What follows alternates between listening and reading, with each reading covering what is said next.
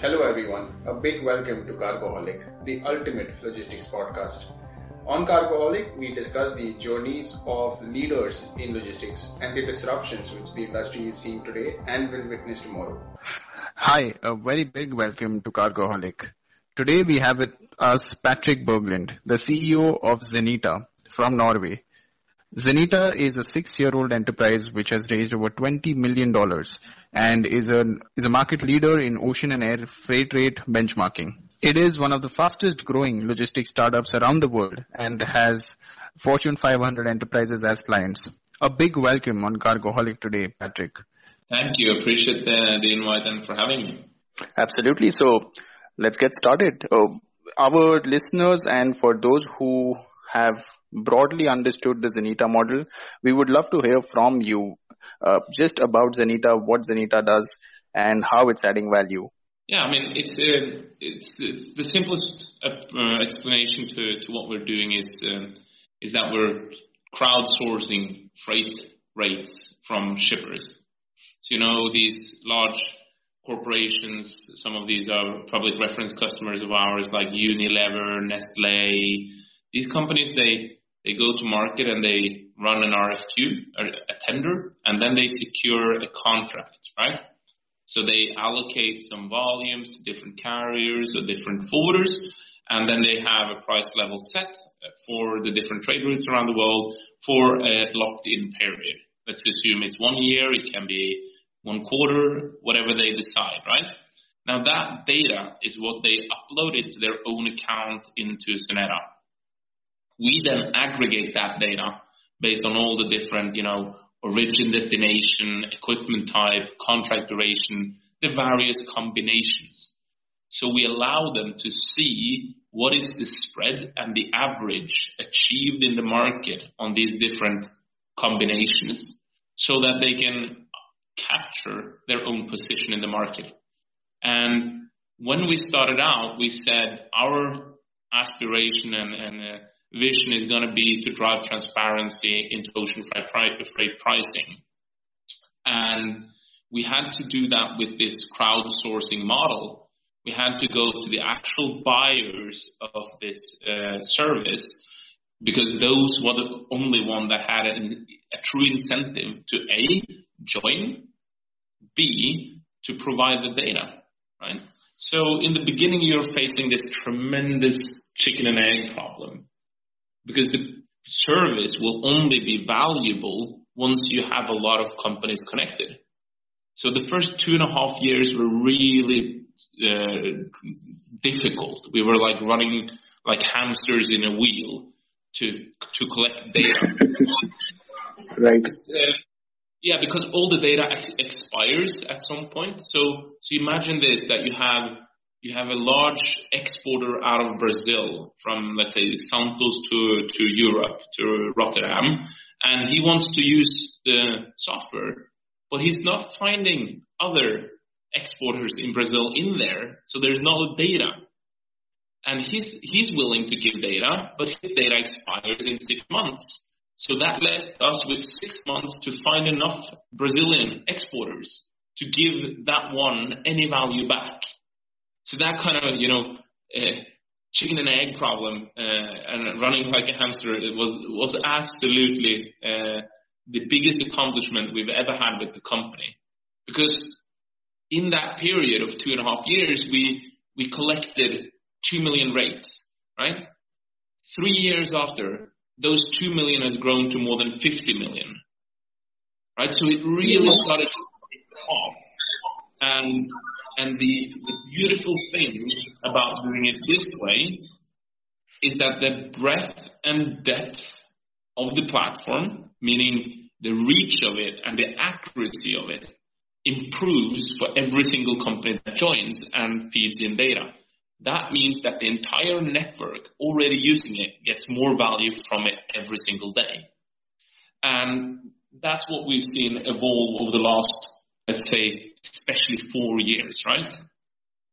And to choose this kind of entry point on this large enterprise scale globally has been very cumbersome, and it's been a real tough journey, but now reaping the benefits and seeing what we're capable of providing our customers, both on the shipper side, on the forwarding side, and on the carrier side, is really rewarding.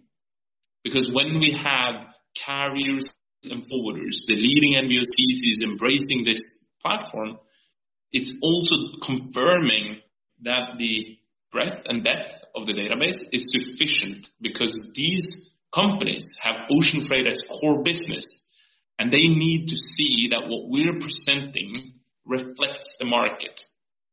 Otherwise, they would never stay with us, because this is the heart of their business, right?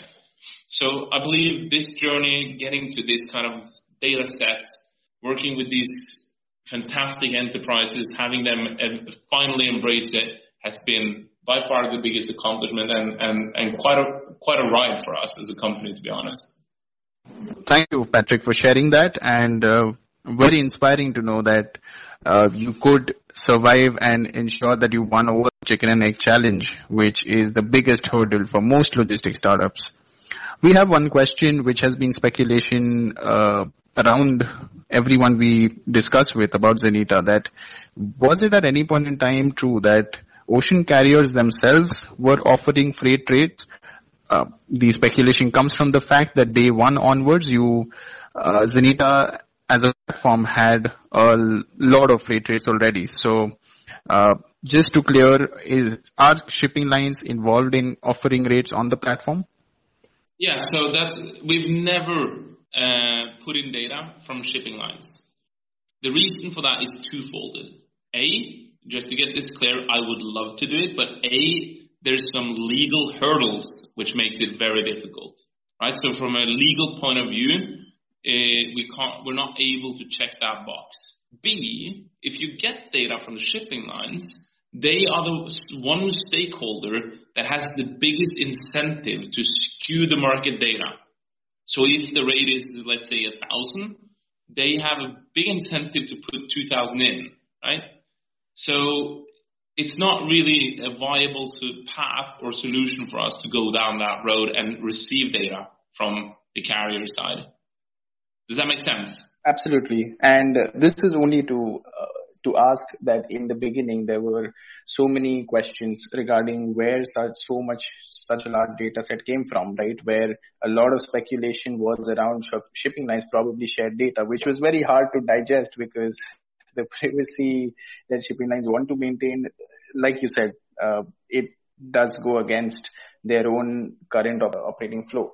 Now, since benchmarking is already covered for ocean freights, and now we've heard of you entering air freight as well. So benchmarking is of great value to customers, but wouldn't it be a natural extension for Zenita to now start also allowing booking on the platform and have all the volume getting routed? So let me see. I look at this very differently than what I believe most of the various startups I've met so far looks at this. I always said that there's a very distinct line from what I define as procurement and sourcing events and operations. What you're proposing is that I put something on that connects the sourcing activity with the operations. And I always said that we want to stay away from the operations because I believe that the legacy players who's out there, a lot of the new tech companies who's out there, they're all trying to solve this issue.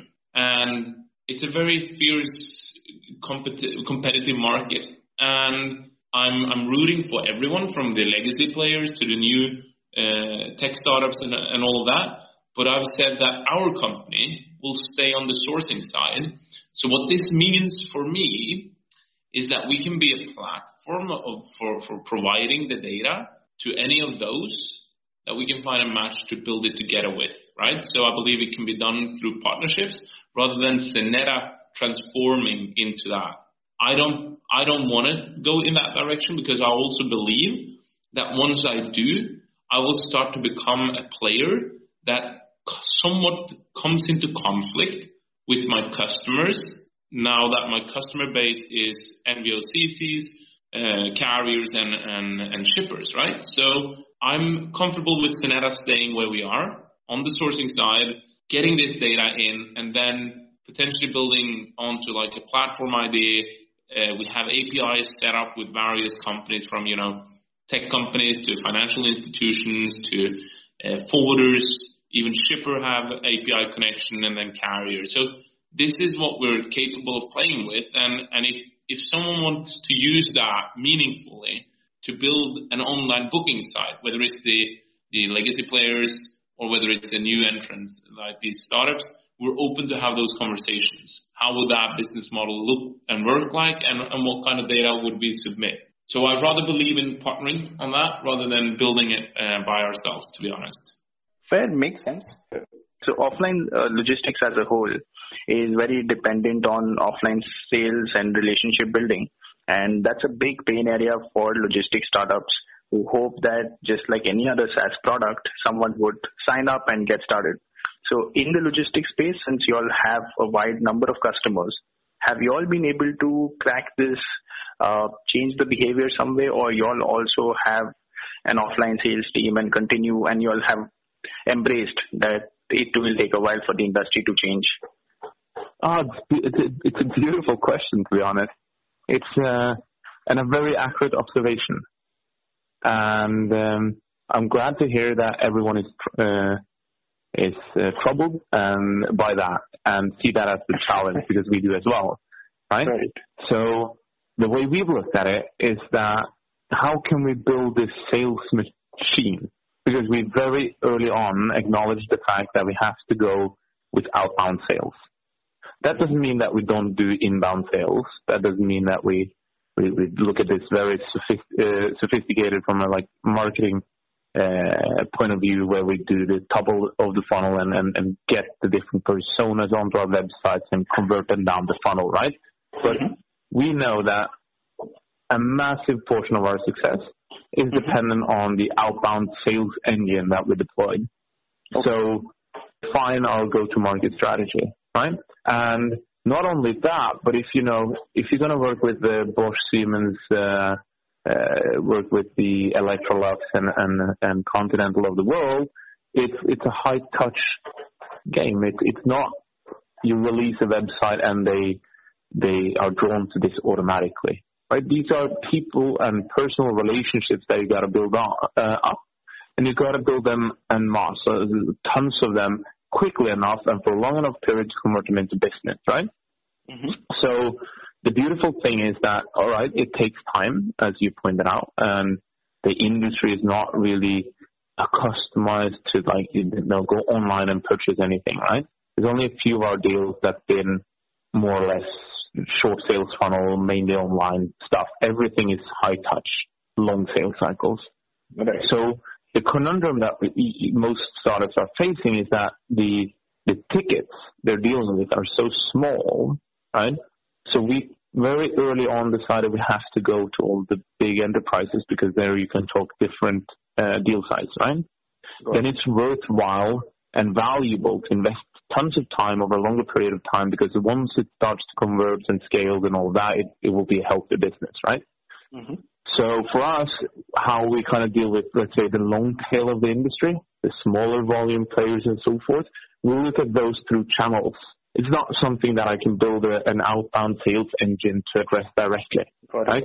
And really what we need to make sure is that we're just best at this, right? That's the only thing I can focus on to optimize that machine and go-to-market strategy. And we use this all-bound sales and marketing approach to it. We create these personas. We adapt our sites, the websites that we track different things with cookies, who's going onto our site, who's the different contact persons within these different enterprises and which locations and so forth, right? Got it. So all of that gets done, and it's quite sophisticated and something we've put an awful lot of energy into, but it's not automatically pouring in business inbound. That's not the main channel that will work for this industry, to be honest.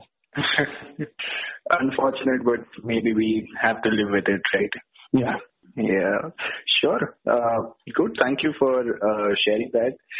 Moving away from sales and what we are experiencing, about the industry in general.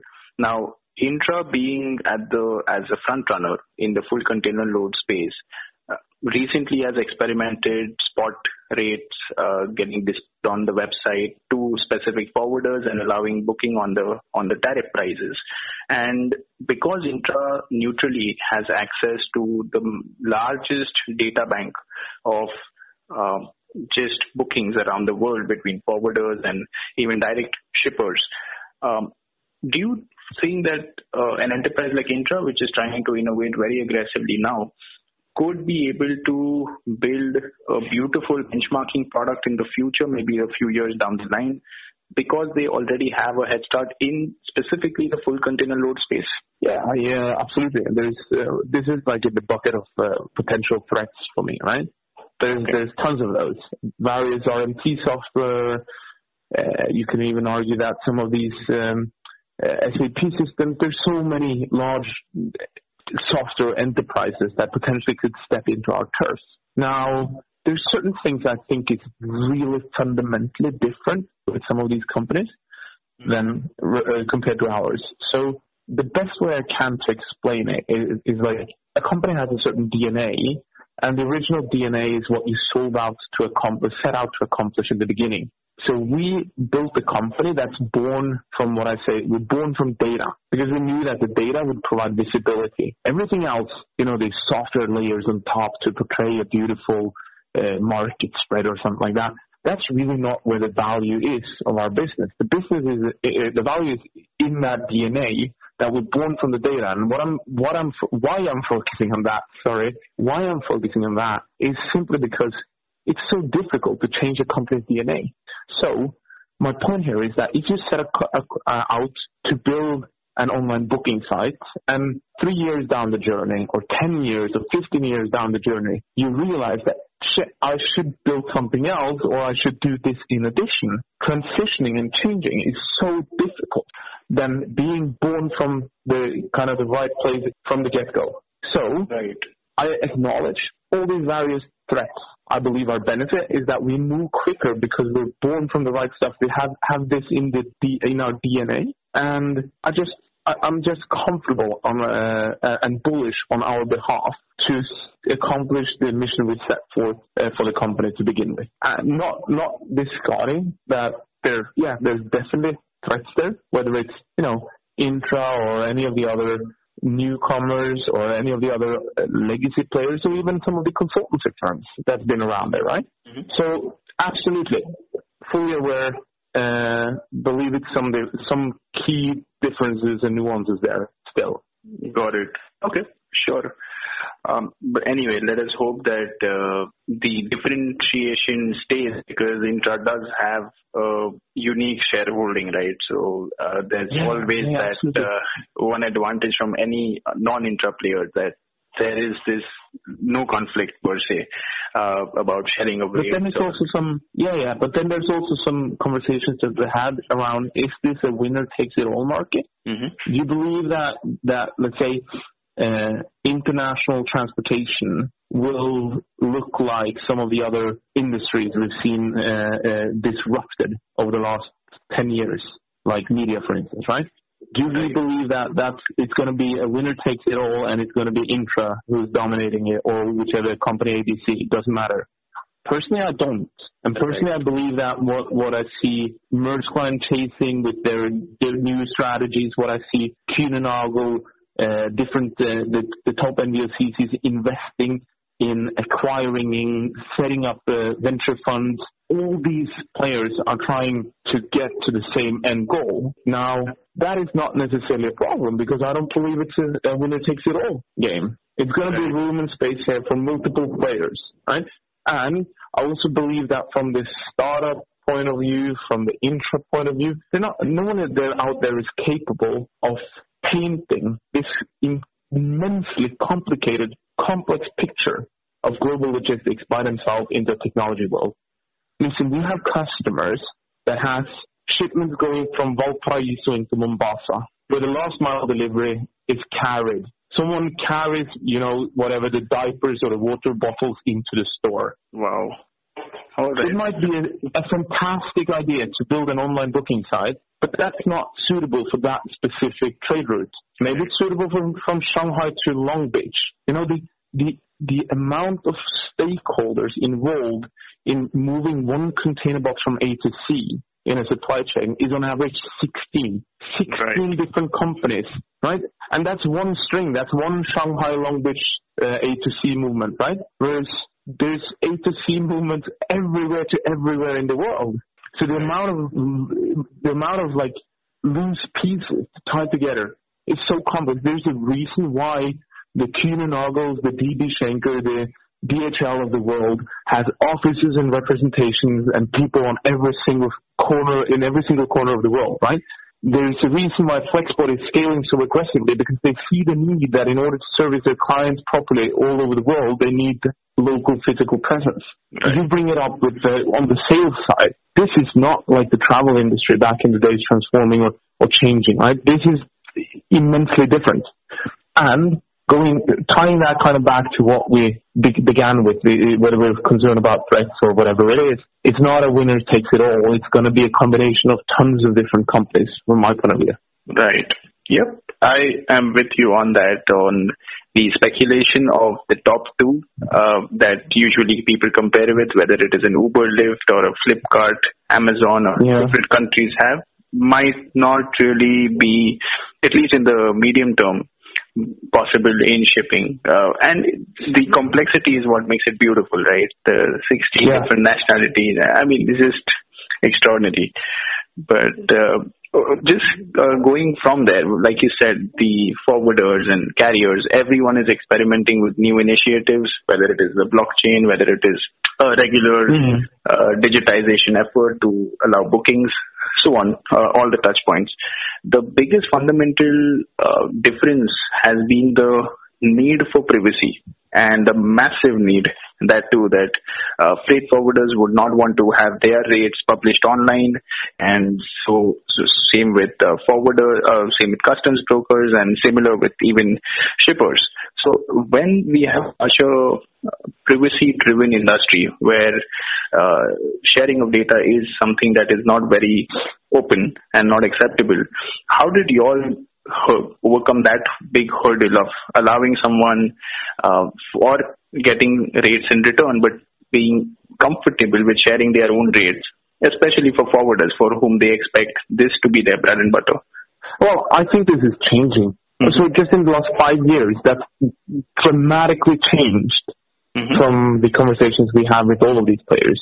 That's what I want to start, right? Then, secondly, I absolutely agree with you. There's been this desire to keep things for yourself, right? Information sharing and transparency has been not perceived as a positive thing. Now, the simplest way, again, that I can look at this, and I like to simplify things a bit, so bear with me. If no one is eating and buying cheese, no one will produce cheese. The reason why I'm saying is that the demand always decides. In the end, demand always decides, right? What supply does. So if demand has decided that they want more visibility and more transparency, in the end, things will become more transparent. And that's what I've seen over the last 4 years, that it's clear that demand, the buyers, the shippers, they want more visibility. Now, eventually suppliers will budge and give them that. So instead of resisting it, the conversation has changed and it turned to like, okay, let's embrace that, but let's try to do it somewhat in a controlled manner, right? Because it's, these are not like, I'm not mentioning company names to say this is a customer or that is a customer, okay? But let's say that Nike and Adidas had their prices in a tool. The purpose is not to share the information between them. The purpose is to give a couple of companies an indication about where they are in the market and whether their suppliers are doing a compelling job for them. That's really where the information they need and want to see. Right. That is not the same thing as putting up here's Nike's Maersk Line price versus Adidas MSC price or whatever, right? Yep. That's not the goal of it. So as soon as kind of all the different, carriers, NVCs, whatever, get their heads wrapped around this, that this is a different way to run your conversations with your customers, the more at ease they've become, and the more it seems to work. And again, the more they follow what demand tells them to do. Right. Fair. Makes sense. Along with that, just to add to it, that rate structures, right? The way we've spoken about privacy. Similarly, the need for an absolute simple pricing structure is, for some inherent reason, missing. And it's unfortunate that we have such complex rate structures in the industry. And that is changing slowly because customers are demanding landed costs and customers want transparency and so on. So for you, I'm sure you would have faced the same challenge since you have carrier rates for now, and moving forward, all the other type shipments will also be possible. So how did you all go about getting these unstructured pricing formulas and structures? How did you all standardize it, and where do you see, is there a possibility that in the next 5 to 10 years, even an SME will be able to see a very simple pricing structure for moving goods, or you see inherently, fundamentally, there are on-ground challenges which will not let that happen? Well, yeah, so for me, there's several questions there. Let me start by telling you what we've done, right? So when we got to about a few 100,000 rates, we were 5 people in the company, and we had all 5 crunching data, simply because they're unstructured in all kinds of formats, and I was worried about the future, right? So, because that didn't scale. So about 70% of all the software we built is back-end, things that our customers never see. Today, we put in about 3 million rates a month into the tool, and it's done with 5 people. So if you see the efficiency increase here, it's absolutely incredible. And that's how the approach we've taken, is that we can build software that supports the manual labor of a data analyst. So we have a specific rate management team, always consider data and rates to be part of our core business. Again, coming back to what we're kind of born from, meaning that we've taken this in-house and we've invested the vast majority of all our development investment into making the data process and cleaning and cleansing and validation really strong. So if an industry standard comes along, that's beautiful. That will drive down my operating costs, right? It will be cheaper for me to inject the data into the database. What we focus on so far is that we have something that scales a healthy cost ratio. So what we're paying dollars versus price points imported into the tool, right? So we've been measuring that and seeing that we've managed to continuously make that equation decline. And as long as that's been the case, we've been fine scaling the business. So all good on that side. When it comes to like a data structure, I believe this is one of our, let's say, top 10 topics that our customers are discussing with us at like summits and stuff like that and events. But it's a very difficult thing to achieve. It's like we've been requested whether you could head it up, since we're dealing with all the stakeholders. Maybe Xeneta could be like an initiator to create a rate standard in the industry. But you got to then go down to the level of how does CMA, CGM, MSC, whatever, Hapag-Lloyd, Maersk, how do they operate and how do they create the data in the first instance? And even there, at that kind of root cause problem, it's quite complex. And then you got to persuade them to come to an agreement of one uniform standard. And that journey is incredibly hard. So far, I've concluded that, we can live with what's currently the standard, right? We're dealing with that perfectly fine. It's not a showstopper or a bottleneck for us. So we'll keep it at that and continue scaling the business. But if the carrier signals an interest in doing this, then we'd be more than happy to entertain those conversations.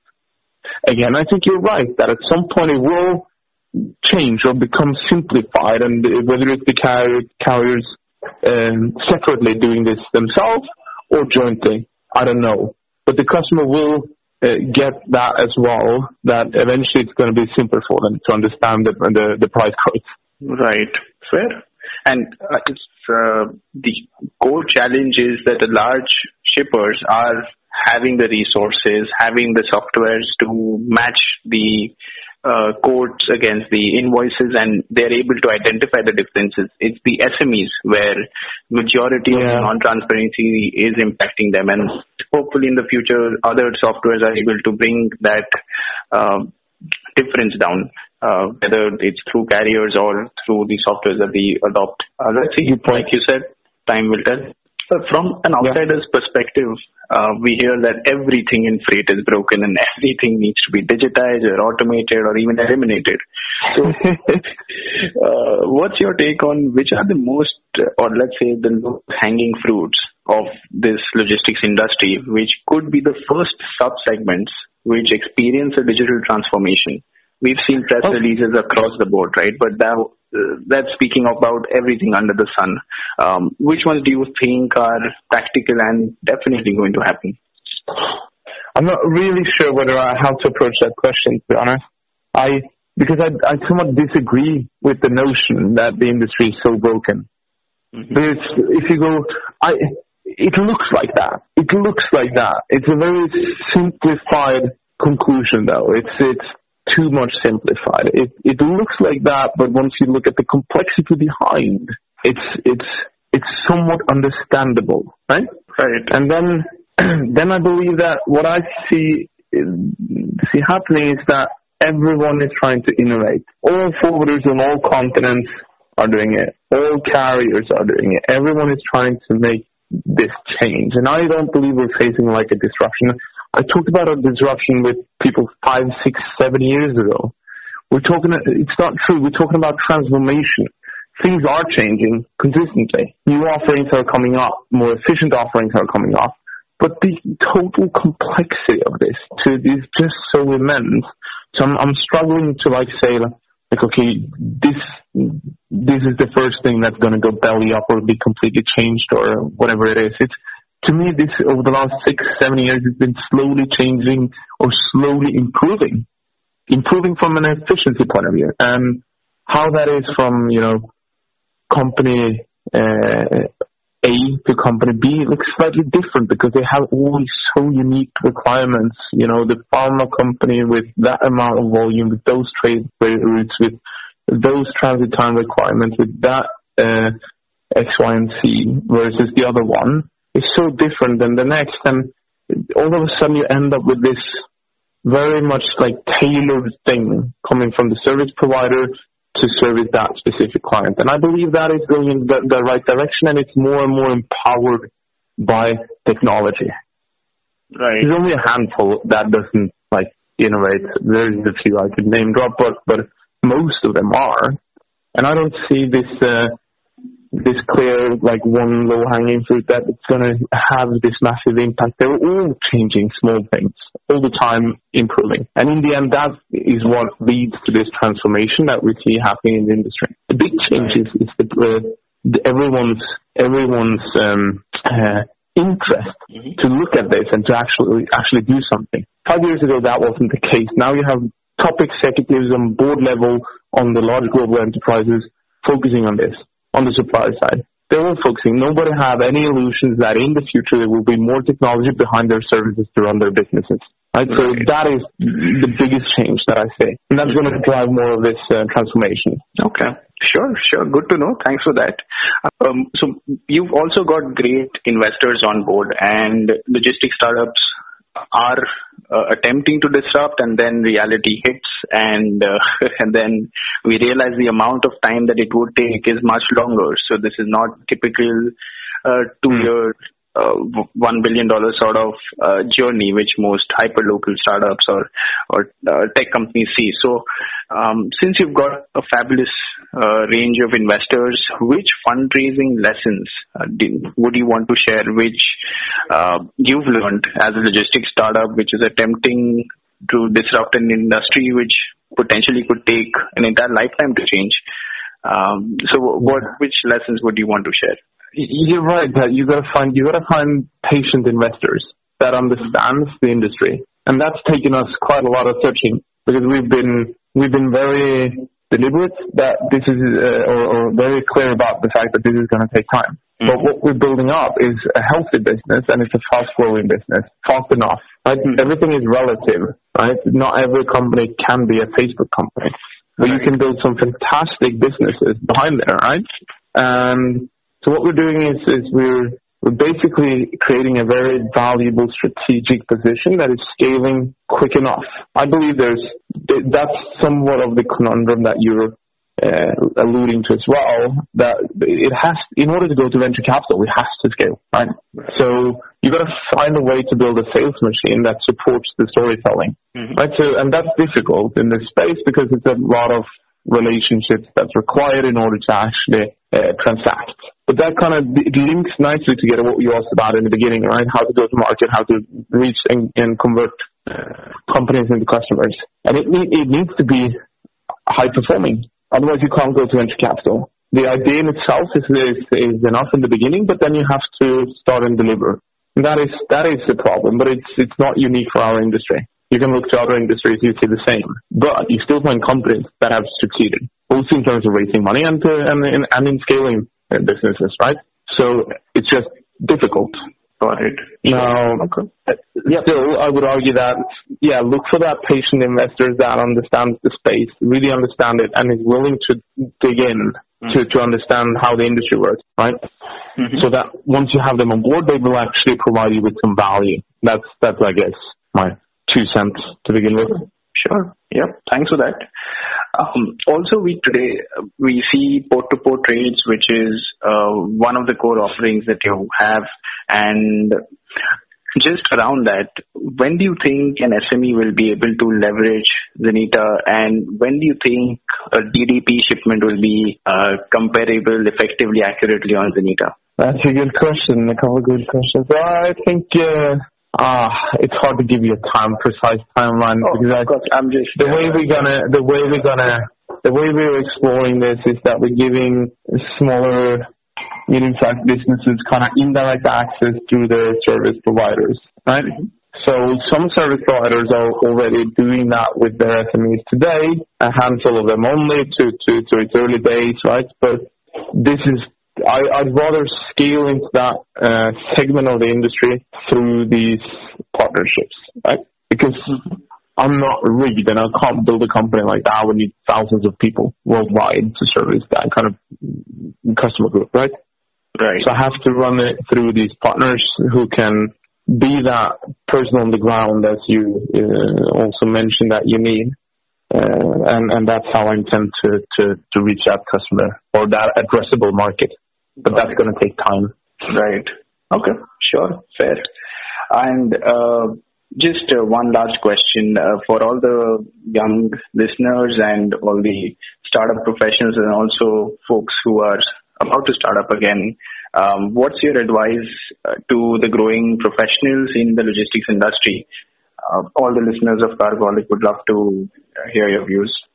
General advice is that's a difficult question. It really depends, but I think that I'd rather say that they should feel privileged that they can be a part of an industry that is transforming in this kind of way.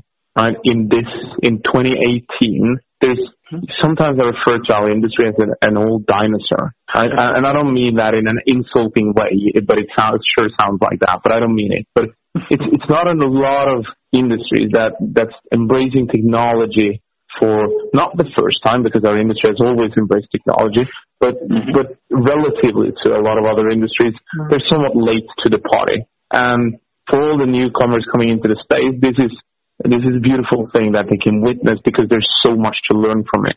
And you don't need to invent the wheel. You can look at other industries to see what's been accomplished and try and replicate it into this industry. And that's a beautiful learning experience that I see us going through. And I really enjoyed that ride and journey personally. And I believe that is one of our privileges. Sure. Yep. Very well said. And spot on in terms of this is probably the best time for every logistician from an outsider perspective. The best phase for logistics to go through hasn't been better. But Patrick, thank you so much for your time, and it's been a fabulous conversation. I'm sure for most listeners it's going to be a great insight and a lot of dots will connect. And big thank you from all of us. Thank you for having me and inviting me and having me, Bobby. Really appreciated the conversation. Thank you for tuning in to Cargoholic. We look forward to your suggestions on our social platforms and on cargoholic@vamaship.com. Any suggestions or feedbacks related to the guests we should invite or the type of content we should speak about are more than welcome, and we look forward to connecting with you all offline. And stay tuned on the next episode of Cargoholic, which we will announce very soon. And a big thank you again for tuning in.